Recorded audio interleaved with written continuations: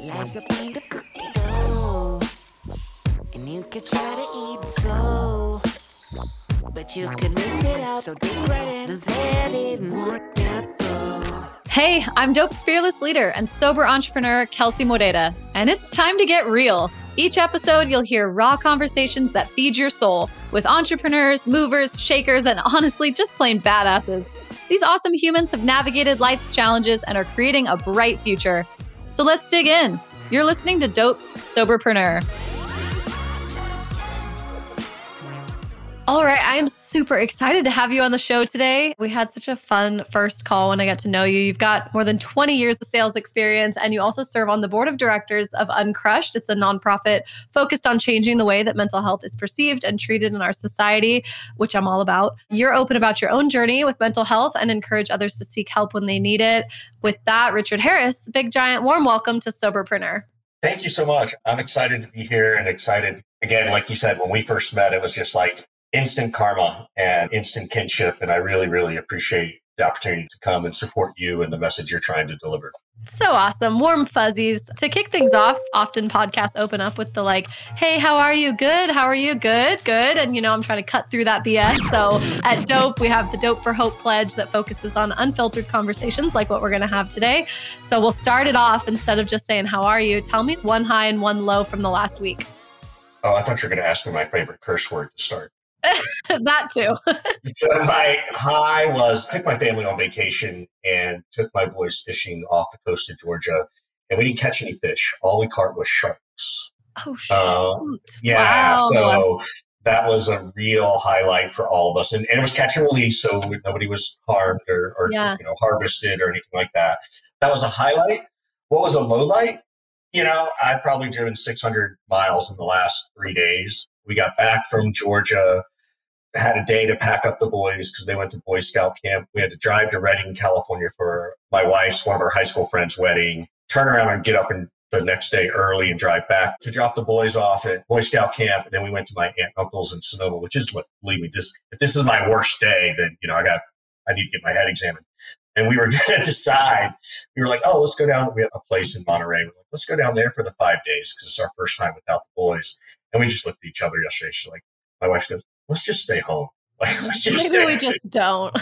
We just don't. So I'm super energetic and excited, but a little tired. That's probably been the worst thing. Yeah. Like you said, not bad if that's the low of the last week. It's like family time. I lost a pretty big deal last week to a Fortune 5 company.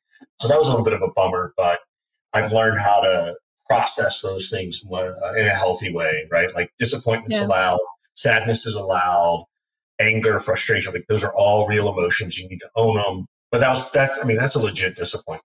Yeah. I love that what you preach, you have to put into practice. You talk about trying to manage the emotions and sales is so intense like that. It's similar to entrepreneurship where you feel like, man, if this buyer says no, they don't want me in their grocery store. It's like, have I failed? Am I a horrible human? It's really hard to separate that. And the sales cycle is similar. Yeah. So I'll say the same thing is that sales is entrepreneurship and entrepreneurship is sales. You can't be an entrepreneur if you don't know how to sell something. Now, that doesn't mean you have to go through sort of sales training like maybe I do and teach, but at some point you're selling your idea, right? You're pitching it to somebody. You're trying to get investments. You're trying to get your early customers or later You almost customers. Need to feel like it's your own, in order to be a good salesperson. So Totally. So speaking of sales, what drew you in? What drew you to sales and what was it like when you got started?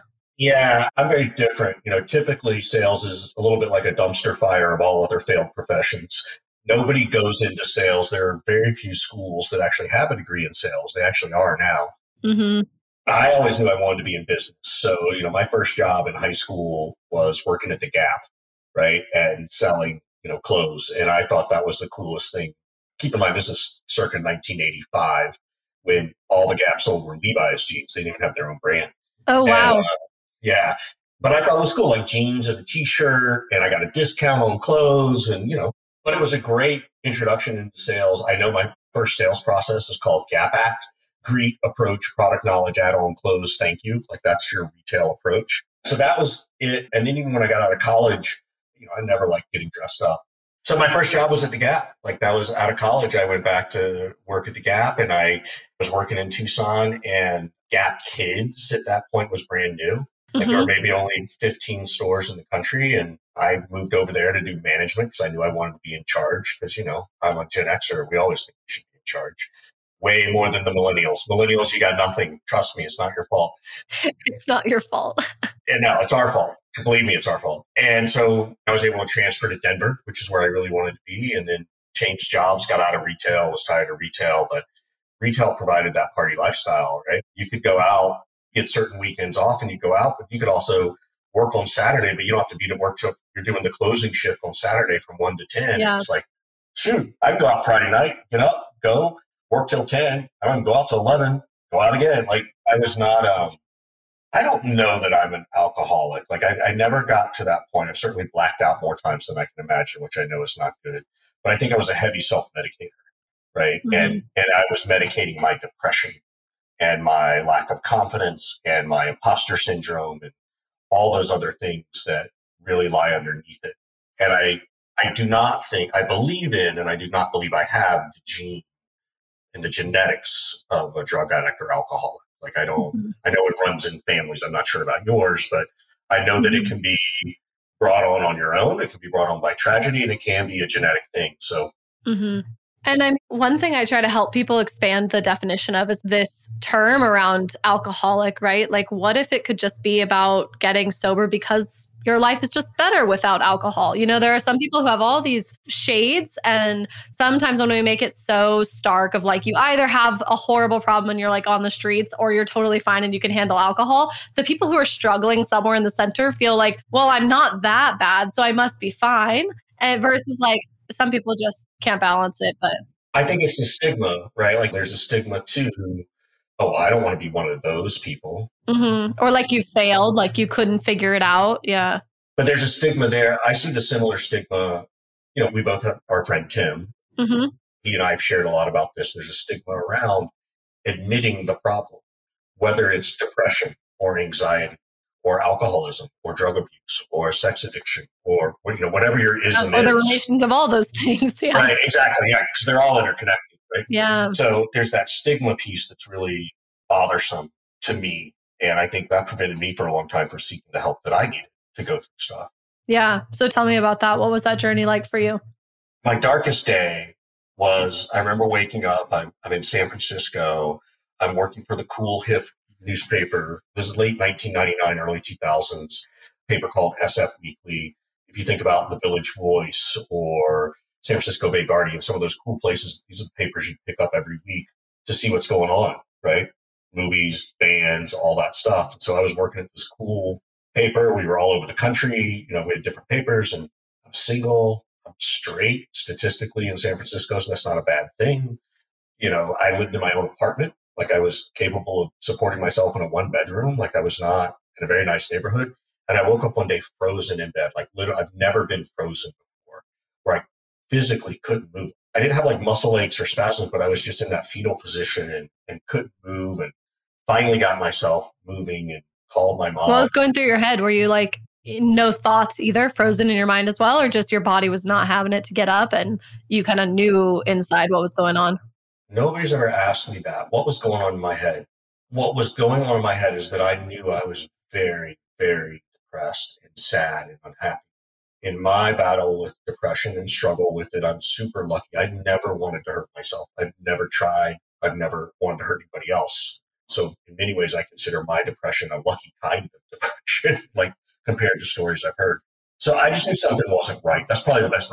Like this is not right. Like I should not feel this way. So I was probably even in that moment beating myself up, like snap out of it. Like I wasn't even owning my own authenticity to it, but I knew I needed something. So I called my mom, a nice little kid from Macon, Georgia. And, my mom said, just come home. And I remember the very first thing I said to her, I said, I can't come home. She goes, why not? And I said, because then the city wins. And San Francisco, when you first moved to San Francisco, at least when I did during the first .com, like everybody was, my joke is that everybody in Southern California wants to be somebody important, and everybody in Northern California thinks they're somebody important because of the startup world. I just felt very intimidated, and I couldn't let the city beat me. Like I just wasn't going to let that happen. So she said, call your buddy Brian, who was my college roommate who lived here. And it's like, go see if you can go get a beer with him. So I went and got a beer. And, I tried to explain to him what I was doing. He listened, but he also said he couldn't relate. I went by Ricky at the time, but he's like, Ricky, I'm happy to listen. I just don't know what to tell you, man. I don't know what that feels like. And I just said to him, I said, that's okay. Just the fact that you showed up at the last minute, unannounced, just to hang out, to be present was really, really important as that journey. And then my mom reached out to a friend who knew someone who was a therapist here, and she's still my therapist 25 or 30 years later. That is so epic.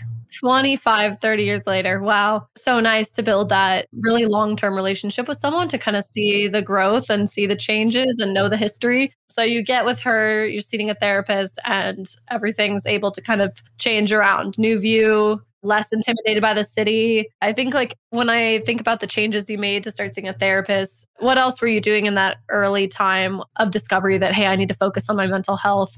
What other support systems did you lean on? Changes you made in your life? Yeah, I definitely worked to stop drinking as much. I definitely worked towards, I remember when I first started therapy, I did therapy once a week, and then my therapist didn't even did a group therapy. So for a while, I was doing like 2.5 hours a week. But after each therapy session, I went to the Presidio golf course to practice putting. Whether it was 15 minutes or an hour, one, I like playing golf. And I'm like, well, this is a good part of my game. And I don't need to like go play. Like I can bring one club and 3 golf balls and leave them in my car and go practice. And so I was doing that. And then even my therapist, she would say, these were some of the little things early on. She said, because I was really bad at eye contact. She said, well, make eye contact with the woman at the grocery store just and say, how are you? Or guy. Like it wasn't like the gender. It wasn't a dating thing. It was a confidence thing. And she's like, there are studies that show when you just have small talk conversation, it actually boosts your serotonin. You feel good. Little baby steps. There were times, I lived in, the area. So I lived in the Marina in San Francisco, which is, hip and cool and very active and lots of little shops. And I got into the habit of walking 4 blocks in one way and 4 blocks back just because I was feeling edgy and antsy. Mm-hmm. Like physical release. Yeah. Get your blood moving. Or to try to get out of my head. Yeah. I remember early on in my journey of therapy, one of my biggest fears was not having something to think about.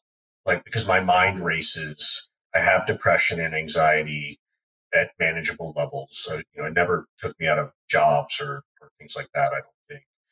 And that was one of the things my therapist was like, it's okay if you can do that, if that's what you want. It's also okay if you don't, right? So eventually I can now sit with myself. But that was not easy for me.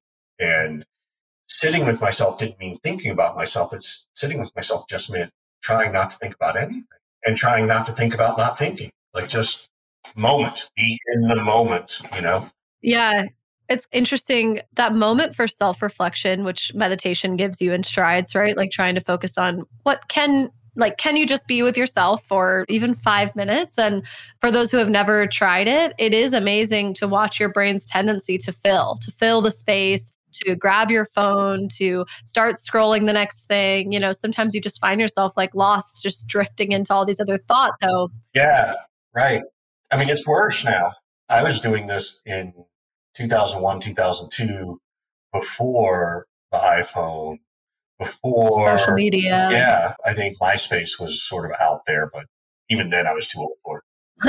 Dial up took so long that you couldn't, it wasted your time anyway. So it was a quick check. Yeah. Or like AOL Instant Messenger chat rooms and whatnot. Yep. So you could put some time into it, but not quite the same. It's almost the distraction level now of like even the content that's coming out is literally all these microform things. Like we're scrolling TikTok or you got Reels or YouTube Shorts. I mean, it's literally, they have trained our brains to have like 30-second attention span. So sometimes you even find yourself in a conversation or watching a movie or something. And it's like, if something gets dull for a moment, it's almost uncomfortable to sit through. You get bored. You're like, oh, can we like speed it up or like get to the action? Yeah, my wife, she's great at saying, put your phone down. We're watching something. Stay present, watching what you're watching. Yeah. Yeah, it's crazy. And it all comes back to you might know more about it than I do, but what's going on in your brain, and whether it's the gambling addiction or the drug addiction or an alcohol addiction, it's kind of like the same stuff, right? It's that stimulation. something else to think about. Yeah, the stimulation to keep your brain focused on something else so you don't have to think about the hard stuff, Right. When you are feeling sad and anxious and overwhelmed, which is leading you to drugs, alcohol, etc., you don't want to sit and be with your thoughts. That's why those substances are used in large part, to not have to feel and not have to sit and think. So even when you get sober or when you make a change in your life to focus on your mental health, you still have to be really conscious about solving those problems that caused the issue in the first place, solving those underlying childhood traumas, solving, the way you're interacting with the world today as an adult, and trying to get to that place where like you can really just sit. You've lost your numbing agents. Like, I'm not using alcohol anymore, but it didn't make my problems go away. So I certainly feel like it's a renewed focus on that every day to try and be like, I'm not using alcohol. So what are my other tools? Like what are the other things I can do to keep myself grounded? Totally agree. So tell me how this came to life in sales for you and your work now to support other people in sales. We'll talk about Uncrushed and whatnot, but just generally, what do you think are the biggest flaws in the sales environment that you experience? One, it's poor leadership. Like, just most salespeople are promoted because we're good at closing, we're good at discovery, we're good at handling objections. Maybe we helped with the interview process. Maybe we helped work out a new sales process. And everybody's like, oh, they want to be a manager. Like, nowhere in there are interpersonal relationship skills, conflict resolution skills, supporting and motivating, right? Understanding that motivation doesn't always mean compensation. So the soft skills are the hard skills. I once had a business coach tell me. So I think that's a piece of it. I went through this about almost 10 years ago when I went through my last job before I started my consulting business and got a business coach for the first time. And so that's the stuff that I think is missing. I was already well on my journey of therapy and healing myself and working through my own shit. And eventually my wife, and then met a couple of people through the sales industry. And then this gentleman, Tim Clark, who founded Uncrushed, and Lindsay Boggs founded Uncrushed. I knew them. I saw what they were doing, and I reached out and I said, hey, if there's something I can do to support it, I'm pretty open. They asked me to write my story, and I did. And then Tim asked me to be on the board, and it's just sort of blossomed from there. And I have to remind myself, I don't know if you do this. My wife, Kathy, says all the time, she's like, you're way further in your journey than a lot of people. You can talk about this like you were watching the Bronco game last weekend. You have no issue. Not everybody's there yet. And I have to remind myself of that, right? They're on their own journey. So my job, or at least I feel like my responsibility, is to share my journey and let people resonate with it and let them marinate in the stories and find their own relationship to it. And then it's sort of on them. And I assume you're like me, you go on something and you tell your story, and people are like, you get these messages on LinkedIn or whatever, and they're just like, hey, Kelsey, thank you for sharing. I've just started this, or I've been through the same thing, and it just felt good to hear from you. And it's just like, that's all I'm trying to do, right? Like, I take a slightly different stance on it too. My goal is not to help one person. That's not good enough. I want to help 1,000 people. Like, if I'm going to really try and do something about it, I'm going to try and help 1,000 people. And I'm not going to try and change the game. Like, I'm not trying to tell everybody to stop having a stigma about mental health. Like, I can't change that. All I can do is give them perspective. And if they decide not to change, then that's okay. And if they decide to change, then that's okay. But my goal is to help 1,000 people or more, or 1 million people, just hear a different story and see the perspective slightly differently. And I think we're also at a place in the world where it's a little bit easier for people to do that. So they're willing to listen a little bit more. Yeah, breaking that down. And tell me, so what is Uncrushed? Yeah, so Uncrushed was started by Tim and Lindsay, specifically, obviously for salespeople, because we are always supposed to crush the number. What ends up happening, though, is we get crushed by the number when we don't make it. And there is a hypothesis that the mental health struggles in sales are very different than other departments. Not that they don't exist, but very few departments, if you don't hit the numbers, are you gone, right? It can maybe happen in marketing, but you're given 2 or 3 years, right? In sales, you're given months or quarters to get it done. I've worked at places where we hired and fired in 2-week cycles. If you couldn't close a deal in the first 2 weeks, you're gone. It's super cutthroat. I mean, it's also transactional. Like, the deals are like $50. So like, there's this balance in there of what is the right thing, but there's a lot of stress there. In fact, Uncrushed, we just released it, and sorry to plug, but whatever. Plug away. we released a report on the state of mental health and sales for 2021. We gathered data from about 770 people back in March and April of this year, talking about, and it was different. It wasn't, what we did was, what were the parts of your life where you performed the best? What did leadership look like when you were performing the best, as opposed to when were you the worst? There's a little bit of that. So we were able to change the narrative just a bit to try and go, oh, when people have this support system, statistically, they perform better. And then there were statistically, when they didn't have that support system, they didn't perform as well. So we couldn't show causation, but we could show some correlation between the two. And we were able to ask the questions in a way that says, well, what do you need to perform your best? Which was not necessarily the same as what do they want to perform the best. Like what salespeople thought they wanted was one thing. But when we broke it down and asked the question in a different way, what they really needed was this other piece. And it also tackles it from a leadership level. Like, what does leadership need to be providing? Not what does Richard need to do with himself. There's some of that, but what does leadership need? And it's authenticity, vulnerability, accountability, the ability to say, I screwed up. Like, I need to hear my boss say that, and stop hiding behind the masks of management, right? And leadership, because those are your best leaders. Even when you listen, in my opinion, I think we've been conditioned that leadership is like the military. And there's a lot of that in there. There is, got to have a process, you got to follow it, and someone's in charge and someone has to make decisions.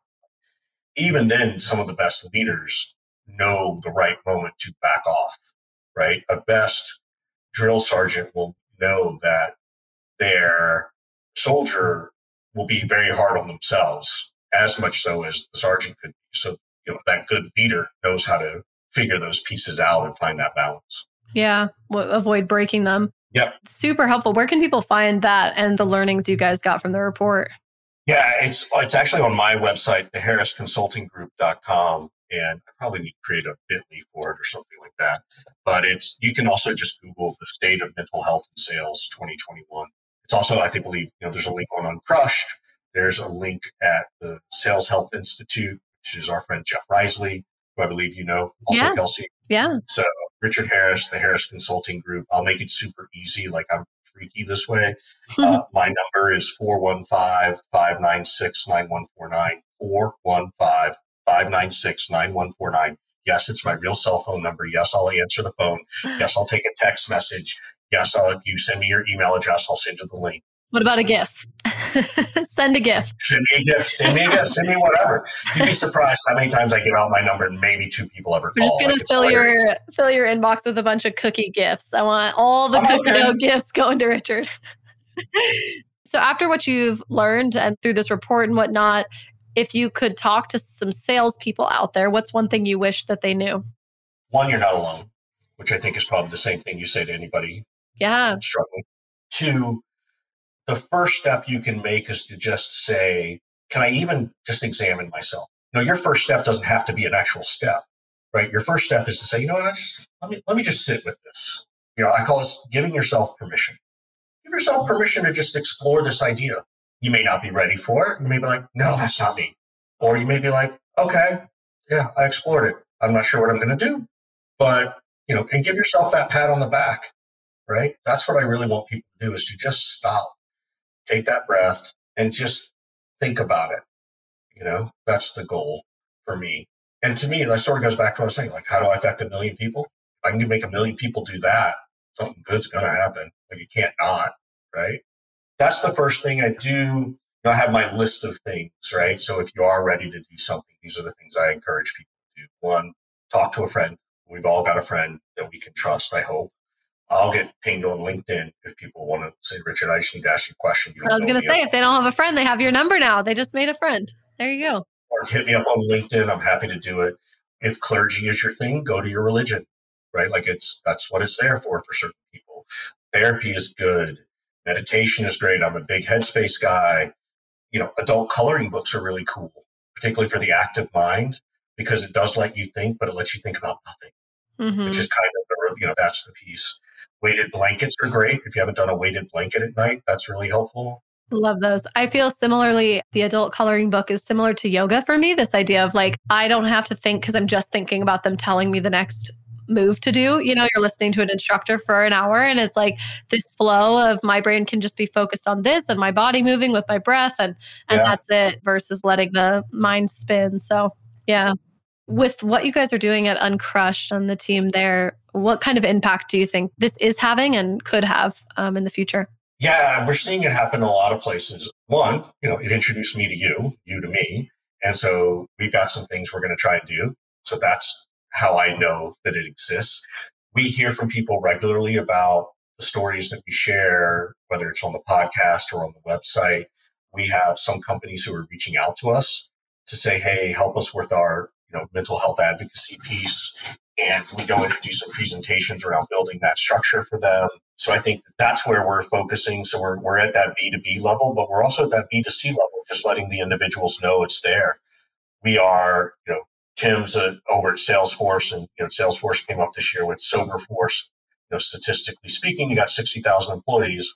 Statistically speaking, we know there are quite a few who have some level of an addiction. They're taking some stuff initiative-wise. We're going to try and start doing some as real events come along. We're going to try to provide some sober events next door to it. So like if you went to Dreamforce, we get some sponsors and host a non-alcoholic, a drug-free event. Not that every event is, but specifically for those people who want to come and go to San Francisco and have a good time where they don't feel the pressure of the alcohol, right? Or the drug use, and still have a good time dancing and having mocktails and networking and just creating that safe space. Love it. Huge on this. Anybody throwing parties this holiday season, thinking about having alternative drink options? I'm so big on mocktails and just having something other than water. It is a real make or break. I know actual people who their relapse story was because of the pressure in a party environment and there wasn't anything for them and you just crack. So in sales stuff with your offices or events you're throwing, it's so important to think about that. When you look at your life and think about what you've done, what are you the most proud of? I'm proud of the resilience and the hard work I did to get to where I am socially and economically. I always think I knew I'd get there economically because I was good at that. It was the social part. And so I think, having my wife, getting to that stage of my life, having my kids, without being too cliche, but based on where I came from to get there, right? We talk about therapy all the time. My wife and I do therapy, all that stuff. And, as we talk to our kids, because we want them to know that it's okay to talk about this stuff. There have been, in the appropriate moments, part of the reason you are my son and I am your father is because I had to do some hard work because I wasn't capable of being a good dad. They don't necessarily know what that means in all aspects, but they've slowly learned over time that it takes effort, and they hear Kathy and I, when we talk about things or work through things where we have a disagreement, like we're conscious, say, guys, this is what hard work means. This stuff is important. And so I think probably the best thing I could say is, which will turn into a whole other podcast, but I'm very proud of breaking the cycle of what I experienced. My parents were divorced when I was about 10. There was no abuse. There was no alcoholism. There was no bitter custody fight. I could go back and forth as much as I wanted. So again, lucky for me, like I didn't have some of those horrible things. But my father kind of ignored me a lot. I was sort of seen as this responsibility. And I broke that cycle. So that's probably the thing I'm most proud of, breaking that. And I know that, believe me, my kids, they can either have a college fund or a therapy fund. It's up to them. So they can, but where will it go? Yeah, they'll get both if they want it. But I think building that into this family unit is probably the most proud thing I've accomplished. Well, congratulations for one, because it is a big step to break the cycle. I think it's absolutely amazing. Something I've been looking more in depth at actually in the last few months of my life, like how much of a history repeats itself there really is through generations. I talked to my mom about her relationship with her parents, and so many of the things she said she never wanted to be, she ended up being with us when we were young. And it is so fascinating to look at how that's now affected me in my life and changes I've started to make. And you really do have to make that commitment to break the cycle, because without very intense focus on it and real attunement to your mental health and all of that, it's so easy to repeat what was done to you. As weird as that is, it does repeat itself through generations. And then here's the deal. You will still do it. Like, I've been through 20 years of therapy. I still do it. Like, I talked to my therapist last week and was talking about something with my 13-year-old son. And she's like, Richard, doesn't that sound familiar? And I'm like, oh yeah, my dad used to do it. It's just like, you work hard, but the difference is I can acknowledge that at some distance with a little bit of space and go, yeah, you're right. I can do better. And I can go back to my son, which I did, and said, hey, buddy, I think I made a mistake in that conversation. And I said, look, we're not always going to agree, but I want you to know that when I think I make a mistake, I'll own it, because I want him to own that too. Yeah. And what an analogy to the sales side too. You mentioned leaders needing to be able to admit when they're wrong. And similarly, like you as the father are the leader for him, and, getting that example to say like, hey, something I did wasn't okay. And I know I hurt you and I shouldn't have done that. That's huge. That's huge. Something we can all take away. One thing I'll actually ask you on the podcast too is about your mental health recipe card. And so for me, these certain things that I need to have in line to stay grounded, it's like, I've gone in waves. I have a very intense personality, and my whole life has been sort of these waves of, am I keeping it under control? Am I staying grounded? Or is it a really intense time and I've started to let go of some things? So what's on your mental health recipe card to keep yourself grounded? Definitely spending time with my kids is really helpful to me. And in many ways, it pulls me away from the computer. Meditation, although I don't do it as much as I used to. I had a 400-day streak, and then I missed it. You blow that streak and you're like, fuck, I got to start over. Yeah. Which I didn't like. Like, I stopped paying attention to that. It's funny how competitive we are even with ourselves, right? Like the gamification of it. So funny. Yeah. I also, I color code my calendar. So, red, yellow, green. Green is always money stuff. Yellow could be money. Right? This conversation is kind of a yellow thing, right? Red is just shit you got to get done, whether it's my doctor's appointments or accounting or something like that. So I use red, yellow, green. And then the most important thing I've done the last year and a half is I color code out from 2:30 to 5 every Wednesday and Friday. And it says on my calendar, hold for golf. I probably only do it once or twice a month, but it's part of the calendar I can control. Nobody can go set a meeting with me at that time. Nobody can do anything. Same thing from 12 to 1. I give myself an hour lunch. Oftentimes I'm using the lunch to get a quick bite to eat, but then maybe catch up on one or two things.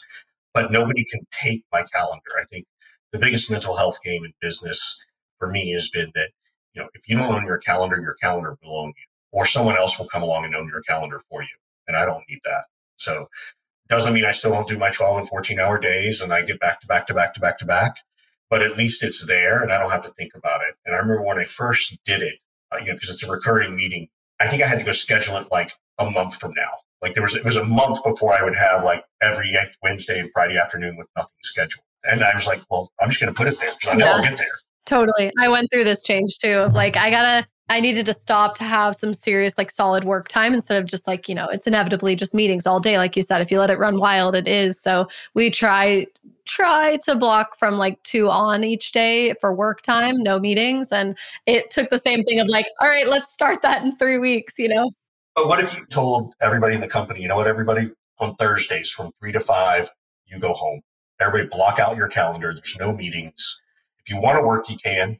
But I want to build it in. Like 2 hours is not going to kill anybody, right? In theory, so that to me is sort of where I want people to go. Like I run my own business, so I can do whatever I want, right? But I want you to block it out to have that extra work time. But I want you to block it out. Look, you're an entrepreneur. Granted, COVID, who says you can't go to a movie at 2 o'clock in the afternoon? Like, nobody. Like you're adults, right?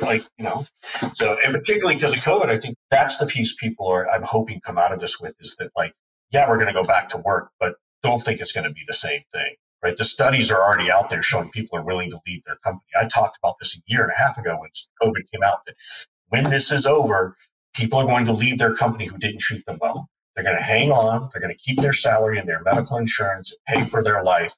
And as soon as they get a chance to jump ship, they will, unless you treat them good now. 100%.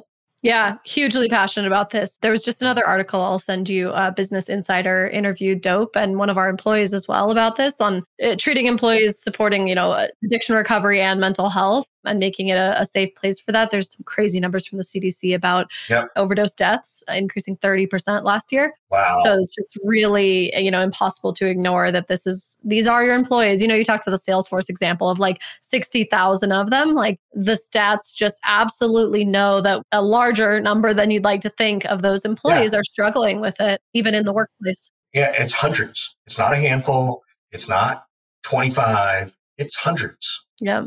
Hundreds. So it's a bit nutty.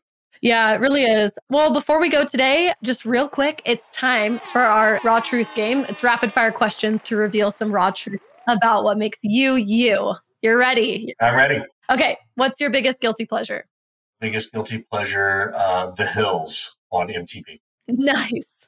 Gosh, we just got sucked into some trash TV over the weekend. Right. Liz and I have been recovering from actually catching COVID, unfortunately. Oh, no. And we watched all of Too Hot to Handle, which I'm like so ashamed of, but it was also just, I couldn't look away. There's certain things I would like to watch, but because my kids have Netflix, I can't watch them. Like, they're like, why are you watching that? Totally. To draw attention to it. You need like an incognito profile. All right, next one. How would your friends describe you? Supportive, funny, always there, always the guy behind the scenes to help other people accomplish things. My closest of friends would say, I believe my own imposter syndrome too much. Yeah, they know you. Just cut to it. The thing that makes you the happiest? Chocolate. What's the thing you can't live without? Chocolate. Back to back. What's the one thing you could live without? If you say chocolate, I'm going to... No, I couldn't. Really couldn't. I could live without my depression and anxiety.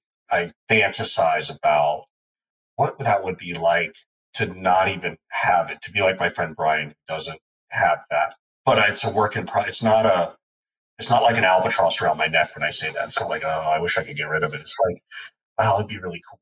Like I can visualize it, and that's important. It's your challenge, though. You needed something in your life to have to work through. So, yeah. What is a song that you sing in the shower? Should you start singing in the shower? Anything Springsteen, anything by Bruce. Fill in the blank. Blank gets me out of bed in the morning. My kids. Literally and figuratively. I'm actually a morning person. So getting up to not seize the day, jazz hands, but I don't mind getting up. I'm pretty good.